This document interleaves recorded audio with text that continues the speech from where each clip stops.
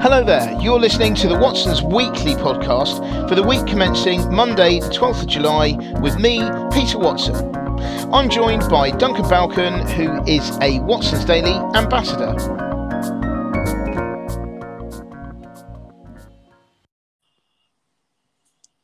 Hi Duncan, how are you? I was going to say today, but really later on today because we were recording earlier on. So how are you feeling? Yeah, I'm still very good, thank you. How are you? Thank God. I mean, you've still maintained that throughout the day, which is brilliant. Well, it's been a good Friday. What can I say? Yeah, good. Yes, you went swimming. You said in a lake. Yeah, local river. It's all good fun. Yes, no, all good. Right. Anyway, so today, obviously, this is the weekly podcast. So just a real roundup of the week as usual. So we'll go through some macro stuff, bit of China clampdown, tech malarkey, bit of consumer, bit of retail, and a bit of real estate. So a lot of this is about actually the mind of the consumer and what's going on therein.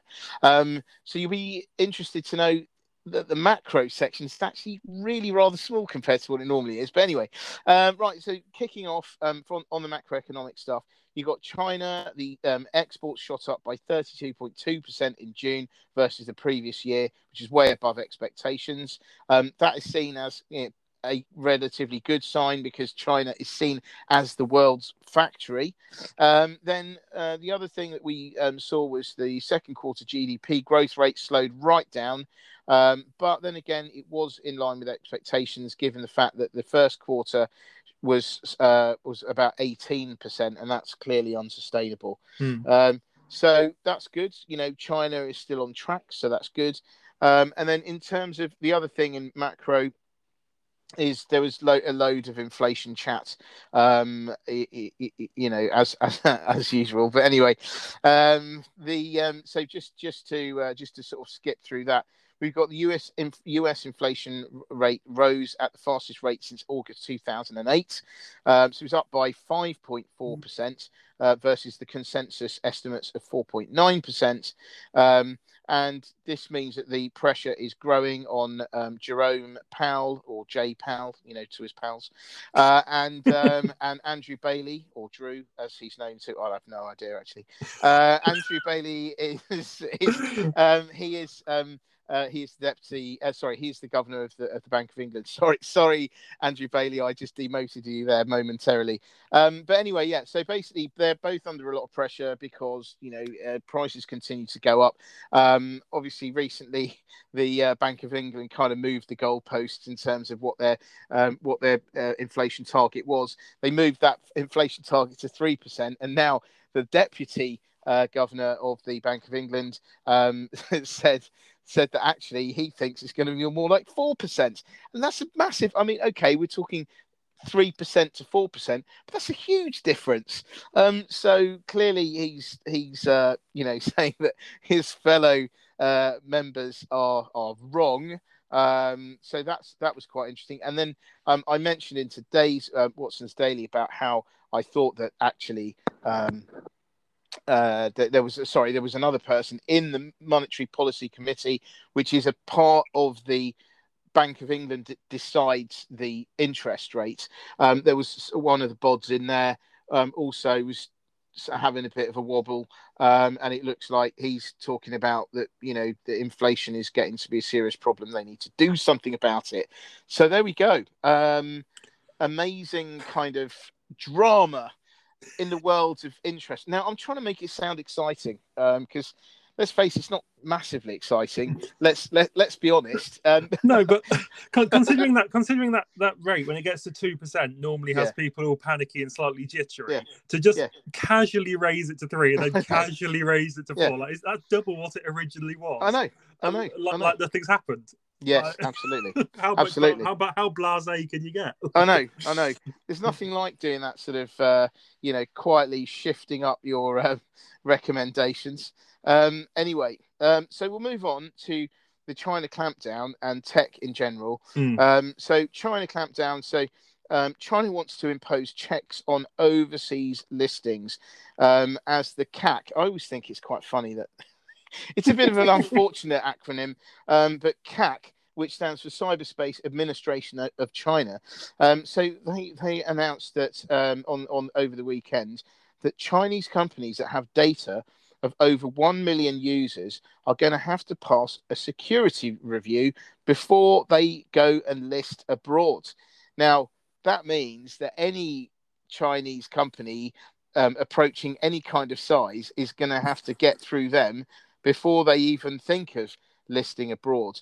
And already we've seen that apparently a load of Chinese companies have abandoned plans to list abroad because of this clampdown. And especially what they've seen happen to Didi, for instance. And while we're on the subject of Didi, Didi's rivals. So Didi it's like a Uber in China. It has its rivals. Cao. I'm sorry if I am totally murdering that pronunciation. T3, Chuxing, and Meituan. They're all trying to make inroads into Didi's something like 90% market share of ride-hailing, while Didi are on the naughty step. I mean, they've had a pretty disastrous couple of weeks, haven't they? They Didi? have. So you can't really blame their competition for trying to take advantage. No, but, absolutely. Oof. Absolutely. So anyway, the Chinese government have put new guidelines in place saying key industries like telecoms should spend at least 10% of their IT budgets on cybersecurity over the next 2 years, which is great news if you are a domestic cybersecurity expert, as per Venus Tech and NS Focus Technologies. They've not done that much, or their valuation is not really that high, especially when you compare them to their US peers Fortinet and Palo Alto Networks.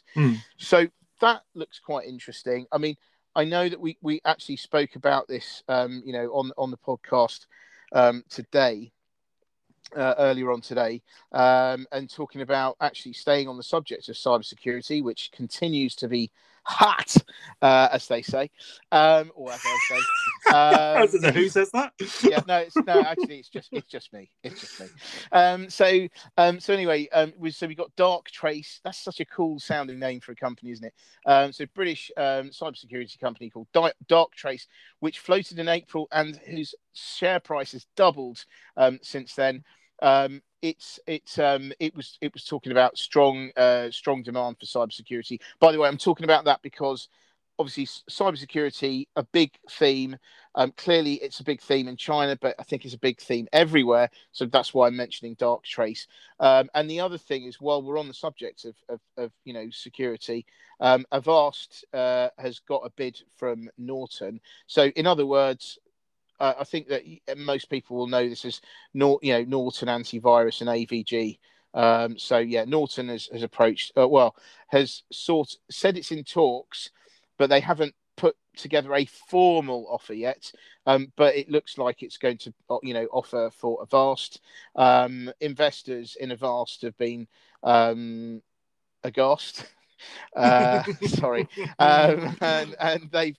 And what they've done is, they've sent the share price north because they reckon that this is quite a low price, and maybe others will come into the frame and potentially try to put in a higher offer.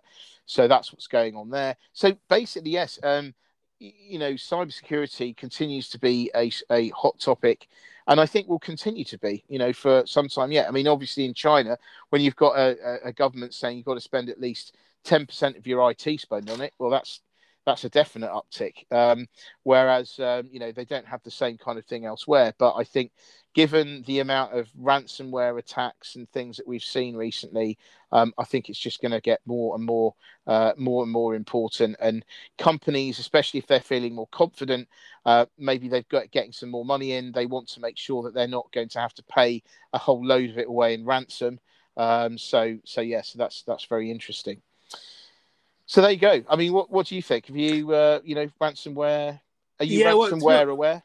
not massively, but I would say I don't know what's wrong with me today. I'm really sorry about that. I'm loving it, absolutely loving it. No, the China, the combination of stories about China have been really interesting for me this week because, like I say, because they've been saying you've got to spend 10% of your IT spend on this, but actually those companies that you're going to be spending it on can't list abroad without passing these checks. They're going to end up putting a lot of money through Chinese companies internally, which I think is a really interesting move. I think we spoke on the daily podcast when one of these stories first broke about whether other countries will follow suit and try and keep cybersecurity really insular and really kind of domestic. But I think that's really interesting because that's a lot of money that's then going back through Chinese companies, which obviously benefits everyone over there. Really, loads of money going back into the economy, which I think is really good. Yeah. In terms of the Norton and Avast story, I think that'll be interesting if that goes through, particularly with the size of the two companies, because you're looking at a big percentage of market share, aren't you, of those two come together. But like I said, there is that kind of feeling that the rumoured offer or unofficial offer or whatever it is at the moment might not be high enough. So it'd be interesting to see if other people kind of jump in and try and get involved in that as well. Yeah, exactly. I bet private equity will no doubt try and give it a go, I reckon. Yeah. So that's all good. So anyway, so that was good. And then tech generally, so outside of cybersecurity and clampdowns and stuff, Google was fined 500 million euros by the French regulator for violating an order to agree licensing deals with publishers. So that means they've now got 2 months to rectify this, or they're going to have to face a fine of up to 900,000 euros per day. So yeah, quite a lot. I mean, even Google, they could probably pay. They'll find this down the back of the sofa somewhere, but still, it's a pain. So they'll have to do something about it. And then the other thing was Nokia lifted its guidance for the full year. Said that the second quarter results are due to be published at the end of this month. Is one of the beneficiaries, I guess, of the massive Huawei bashing that's been going on for probably the last 12 to 18 months. So as hope just as a reminder to some of our listeners, what has happened is that Huawei was very big in 5G networks and rollouts and stuff, and then the Americans and Chinese all got in a bit of a tizzy, and US basically went round the world shouting to all and sundry, don't use Huawei because they'll listen into your stuff and it won't be secure. And if you're not secure, we won't deal with you either. And all this kind of stuff, which was extremely painful for all involved, apart from the alternatives to Huawei, which are, Ericsson, Nokia, also increasingly these days Samsung. So so 5G is where it's at for Nokia. So they actually, do you remember Nokia when in its heyday when it was by far the biggest handset maker? I remember being kind of around the kind of 10 sort of mark. And the 3210 being the Nokia 3210 with Snake. That was the big thing. With Snake being the ultimate phone you could possibly have. Yeah. It didn't break. It ran for days. You could do anything with it. And it had, like I said, it had Snake on it. Yeah. And obviously, they got, in fact, I think really up to when the first iPhone came out, Nokia what was the phone to have, wasn't it? So it'd be nice to see if they could have a bit of a resurgence, because they still make pretty decent products, I think. Yeah, I mean, I think that I think their days of handsets are really over. But it really, every time I see it, I do think it is amazing how far that thing fell. And it was a lesson. I think it was a lesson to everyone, really, because when Nokia, Nokia was by far it was the number one.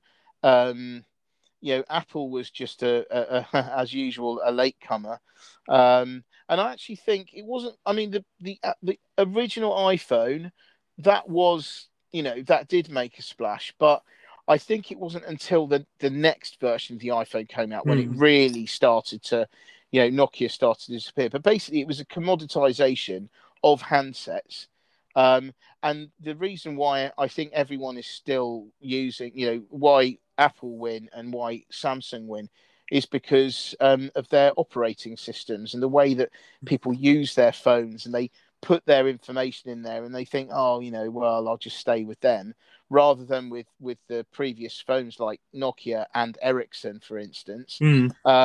They didn't have that sort of stickiness, and they suffered as a result. So yeah. But anyway, but moving, sorry, a bit of nostalgia for you there, but anyway, yes, it's amazing. So Nokia doing very well from 5G rollout at the moment. Okay, so next we move on to sort of what's going on in the consumer's mind. And so first of all, household savings were up during lockdown, but they weren't distributed evenly. I think this was from the Resolution Foundation, who say that the richest 20% of households were 4 times more likely to have saved under the lockdown as the poorest 20%. Now, that sounds like a shocker and stuff, but I think it shouldn't be, because this is unfortunate. Well, fortunately, fortunately, if you are in that category, unfortunate if you aren't. But that's just how it is. I think if you've got money, it's a hell of a lot easier to make money than it is if you've got nothing. So yeah, I mean, it's a bit sort of no Sherlock, I would say, on that front. You can't be overly surprised that at a time when we haven't been able to spend much money going out, that people with more disposable income have saved more. Yeah, that to me just sounds like common sense, but people seem to be confused by it. That's right. And bears, apparently, newsflash, bears do go to the toilet in the woods. That's the other. So actually, apparently, big winners there, the middle classes, because most of their wealth is tied up in property. And so, house prices have gone up. So on paper, they've done very well. Then pay rates have been rising in the UK, especially as we know, shortage of delivery drivers, abattoir staff, hospitality. So I didn't say abattoir staff and then hospitality. There's no relation there. I'm just listing abattoir staff, care workers and stuff like that. Anyone based in, and anyone in a supply chain, really. I mean, pay rates have been going up. We saw something I mentioned in today's Watson's Daily about how Hays, the do it all recruitment agency, they were saying that business has improved, and they were also saying that they were also talking about wage inflation as well. In America, I thought was interesting as well, this is all reflected over in America as well. So you've got McDonald's continues to offer incentives to new staff, so including higher hourly pay, emergency childcare, paid time off, tuition costs, and all the champagne you can drink. Actually, I just made up that last one, but all the rest of them, they're all there. So it just, they're obviously, everyone's chasing the same pool of workers.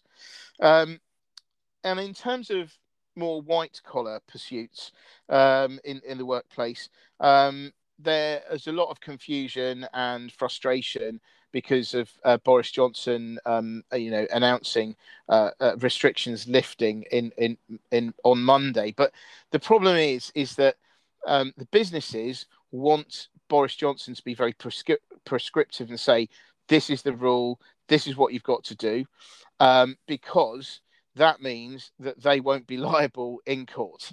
Okay, that's what it's all about. And then the government doesn't want to be prescriptive, because if it is, and people, get COVID or die or anything like that, then they're going to come to the government for compensation. So I think this is all about no one wanting to take responsibility, ultimately. But anyway, that goes on. You've got Slaughter and May talking about doing hybrid working. They've got various different options. They all really centre around people taking off big chunks of time, in exchange for lower wages and things. But my thoughts on that are, I think ultimately, it won't work. I think that no matter what the culture of the company is, it's the client base that governs your behavior. If the clients are of the mind that, if the client phones up, let's say Slaughter and May, it says, "Hi there, we've got some business for you. We're thinking of raising some money. We've got Goldman Sachs on, advising us but we'd also like your guy, John Smith." That's a name made up. So, you're John Smith. Really? Yeah, no, just in case, in case everyone tries to look him up on like LinkedIn or something. But anyway, so yeah, we like that guy, John Smith. Please, can he work on our deal? And then they say, "Oh no, really sorry, but John Smith is having some extra time out, with his young family. So really sorry about that." The client is very, very unlikely to say, "Oh, okay, then let's put it off then, and we'll wait until he comes back." They will probably say, "Okay, then we'll just go to Allen and Overy or something." And I think that you're going to see, if you see a lot of that, and I also think as well, the kind of people that go into, you are likely to be quite competitive if you work for one of these places. And if you know that you're missing out because you're going to be off for 4 weeks on the trot, then I think that, you're going to start feeling quite antsy. So I reckon that, with the best will in the world, it sounds to me like a, human resources project that will get human resources people nice bonuses. But ultimately, I don't think it's workable because of the way the client base is. Okay. By the way, the only time I've ever seen that work, by the way, is when I was a broker at my first place, Cazenove. There was this guy who shall remain nameless, but if anyone works with me at Cazenove is listening to this, they'll know exactly who I'm talking about. There was this guy who was such a legend. He used to take off 3 months in the summer to go and sail around on his yacht. Like, he was so good that he managed to get that, and people still gave him business. And when he came back to the office, he would sit down and immediately the orders would just start rolling in. He was a machine, this guy. That's incredible. Either that or he had some, compromising photos. I don't know. But honestly, absolutely amazing. But generally speaking, it won't. I just don't think it will work. So that was the office. Have you got any thoughts on that at all? No, I kind of agree with you in terms of, particularly for kind of junior lawyers, which is who this is apparently targeted at. I think once you've done your degree and you've done your training contract, you really want to be in and client facing, don't you? And I think anything that says, well, you could take a bit more time off, less money, again, by the time you've gone through law school and LPC and whatever, you probably want the paycheck that goes with the role. But to then, take, like I say, time off and probably not be involved in some of the big deals as a trade-off, I just don't think will work. The only one, I think one of the options they were looking at was kind of project-based work. So if you were on, if you were employed on a project-by-project basis and you could take off time between projects, that might work, but probably only for slightly more senior lawyers, because I imagine you need to be more senior to be involved in that sort of work anyway. So considering they're talking about doing this for junior lawyers, I get that it looks really good in terms of flexibility and in terms of encouraging people to join the firm, but actually I just don't see how it works. No. But there we go. Cynical, but I think realistic. But then again, that's what cynics always say. So anyway, right. So we've just been talking about what's happening in terms of household savings and wages and stuff like that. So what are people actually spending their money on? So apparently it's going down the pub. According to figures from Barclaycard, spending at pubs during the Euros was up by 38%. And the other thing as well is because bars, cafes and stuff were open, Pepsi upgraded its full year forecasts, because obviously those distribution channels were closed over lockdown. So that was quite interesting. And then we've also apparently we are spending more on travel, or we're looking like we're going to spend more on travel, to the extent that Ryanair has said it is going to be hiring 2,000 pilots over the next 3 years. We've got Center Parcs has developed announced it's developing a 6th site. It's going to be in West Sussex, and the planning application is going to go in next year, but then it will take about 3 years to open. I wonder, whether this is. I mean, sounds great, and Center Parcs is popular.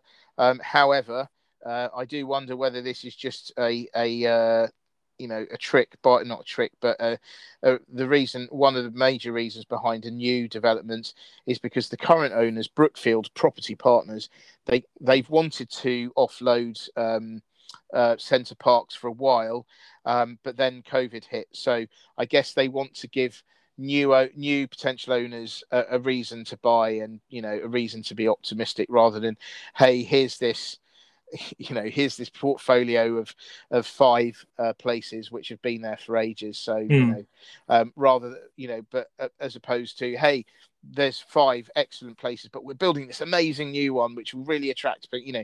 So I think that it makes their offering potentially more exciting. Yeah. I mean, particularly if we still don't really know what long term what the effect of this virus is going to be, do we? And if actually long term a lot more people would prefer to holiday, particularly young families in the UK, this might turn out to be a genius move. Yeah. But at the moment, until all the restrictions lift and we kind of get a feel for what's happening long term, and long term recovery wise, it might be the world's worst idea, because everyone might go, do you know what? Actually, we want to go abroad. Yeah. But if, like I said, people are a little bit cautious for years to come, and actually when they've got a young family would rather stay in the UK, then an extra Center Parcs seems like a really good idea. Yeah. No, indeed. Not cheap, those places, I have to say. No. Not cheap. Anyway, right. So the next thing, next couple of things is to talk about retail and real estate. So in terms of retail, we're seeing signs of recovery, because UK retail sales rose at their fastest rate in the second quarter since at least 1995, which is obviously quite a long time ago. And then, that's according to the latest figures from the British Retail Consortium. That's down to restrictions lifting, euros, and overall joy at being able to go as it were. So, excluding Monday morning, there wasn't much joy around Monday morning. No, indeed. No, that's true. And then. Also, another interesting sign that things are improving on the retail front is British Land, which is one of the biggest landlords in the UK. They're collecting more rent from retail tenants. So a high percentage of their retail tenants are paying rent, which is good news. Because obviously during lockdown, they were saying we can't pay because we're not open, blah, blah, blah. But that's really good sign as well. And in terms of the actual retailers themselves, you've got Kingfisher, which upped its guidance. Kingfisher owns B&Q and Screwfix. They're doing really well. Generally speaking, DIY does very well in a hot property market, because you're either thinking, oh my God, the property market is so hot, I can't afford anything. So you try and improve where you're already living. Or you think property market's really hot, I want to sell my property, so I've got to make it look nice to maximize the price I can get. So you do DIY projects then. Or you have been very canny, you've dodged stamp duty, and you're feeling pretty smug with yourself, bought somewhere and then thought, I want to put my own stamp on this because I don't like the pink living room or something. I want to paint it a different color. Were you about to say drawing room then? Were you about I was going to think, why? I don't know why I would say that. I just don't know why I would say that. Obviously some big houses around you. Yeah, well, it's Guildford, isn't it? Guildford. No, drawing room. Yeah. What I say, the boot room or the that's well. Anyway, right. So I don't know why I was saying. Anyway, right. So they've upped their guidance. You've got Topshop has reappeared or is reappearing in the US. ASOS bought Topshop last year in that massive fire sale of Philip Green's former glorious things. So Topshop, it's going to be revived again. The ASOS signed a deal with Nordstrom in the US, and that means that Nordstrom is going to be stocking Topshop stuff. I think that's really good. It sounds like a good strategic move, because it means that that ASOS won't have to sort of make pay rents, buy buildings, do them up, employ people. It's just another distribution channel. So quite nice. I wonder whether they will sign other deals just to improve their distribution. But that was quite interesting. Superdrug had a tough year.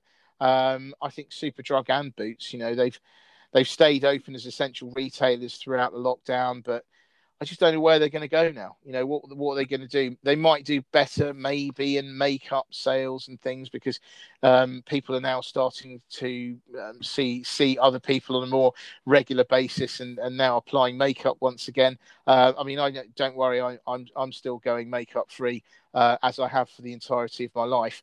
But I will, but obviously other people they do that, and actually makeup sales and things have actually gone down over lockdown, because people think, well, I'm just on Zoom, doesn't matter. And then the other thing as well, the John Lewis partnership, which owns Waitrose and John Lewis, it announced more job cuts. I do think that they are missing a massive trick at the moment. It seems to me they're doing all the low-hanging fruit stuff. So they're cutting staff, they're closing outlets, which I think has actually been made easier because of the coronavirus, because they can blame it all on that. Whereas you do wonder whether they would have stayed open, had it not been that. It's just shortened the agony potentially. Yeah. I think. They see, they're mucking around with furniture hire and building apartments and stuff like that, which I think is just a distraction. What they need to do, in my humble opinion, is to come out with a big plan, announce it. I'd say go big or go home. Just get a plan out there. Say, this is what we're going to do. This is what the stores are going to look like. This is what we're going to offer because we've listened to you, and then just go forward. I think that M&S did this at the end of the 90s, beginning of the noughties, and it did very well for a good few years before it slid back into blandness once more. But, I do think that John Lewis has to do this. Otherwise, it will die, in my opinion. I would agree, because, even with the struggles, and like you said, they're kind of fortunate in a way, because it does look like all the struggles are coronavirus caused, even if they're not. So I think there's a lot of consumer sentiment with John Lewis. A lot of people are very fond of the brand. So, like I said, because it kind of, unless you dig too deep, does look like the main culprit is coronavirus. Actually, if they came out with a big plan, you probably find a lot of consumers would back them and go and try out whatever it was they were going to do with the new stores. And I would agree with you. I think, go big or go home. Come up with something that makes their stores a lot more appealing again, and get people back through the doors. Exactly. It might be more experiences and things. I remember saying, like places like Fortnum and Mason, they had various things going on in their department. Okay, that's okay. There aren't many Fortnum and Masons really around the world, but they're trying to concentrate on experience and everything. And I think that's what they need to concentrate on, stuff that can't be replicated online, basically. Absolutely. So, anyway, moving on. Last thing, real estate. So, interestingly, so you saw home sales were down 60% below their average last month, according to Knight Frank. As we come to the end of the stamp duty holiday, but then, according to Bank of England's stats, the UK house prices were actually up. So I just think that we are entering a period now where I feel that we are topping out. And I think that we're going to get to a stage where people are then just going to sit on their hands and not do anything and see what happens when furlough hits. Now, I think that most people are expecting a big spike in unemployment, but I feel that if that does not come to pass, we may see yet another rally again. But I think there is also a risk that that housing sales will slow down earlier in the year as a result of that than they would do under normal circumstances, because we've got till September, so maybe that is going to have a muting effect on October, November, December. So as people just wait to see what happens when the dust settles. But anyway, it's that was quite interesting. And then we got the world's biggest commercial property landlord, Blackstone. They were talking about moving away from exposure to retail and offices, and mentioned looking at some student accommodation, which sounds interesting, but I think ultimately that's not a great thing to have exposure to, at least for the next few years, because I get the feeling that overseas students aren't going to be overly excited about studying in the UK, given that probably the overseas students that were here over this academic year have had a pretty rubbish time of it. Because one of the main reasons why you study abroad is because you want the contact, you want that interaction, you want to be somewhere else, and yet they've just been confined pretty much to their, maybe they might have gone back home or whatever. So yeah, it's been a pretty rubbish experience, and I would imagine that overseas students inflows are going to be dented for a while. I would have thought. I don't know. It might be suddenly everyone's absolutely desperate to do it, but I would think not. On balance. Yeah, I know. This was a bit of a weird one for me as well. I can get like moving away from having so much retail. I get that as reducing exposure there. But like you say, with the student housing, maybe might be stable, but I don't see any growth potential for, like I said, for at least a few years. So it does come across as it's probably slightly safer, but it doesn't look like a massive growth plan, does it? No, don't think so. Anyway, we were talking about drive. So the next thing was really drive-throughs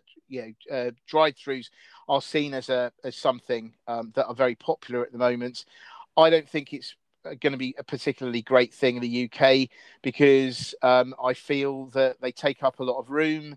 And there's not much point, really, because I think if you get that Big Mac feeling, you're going to be like, well, I'll just, I'll go there, or you just you get it delivered. Why would you get in a car and go and then, I don't know, and sit in a car park or come home? I mean, I just think that it's one of those things that management, it's like a management knee-jerk reaction to what happened last year. But I just don't think it's particularly. I think they'd be better off trying to sort of maybe rejig the kitchens or something to try to be able to adapt to more delivery, perhaps. But I don't think drive-ins is not the answer in my opinion. But what do you think? No, I would agree with you. I think, like you said, because there was such an uptick in the kind of performance of drive-throughs last year, but that was because of the weird situation we were in.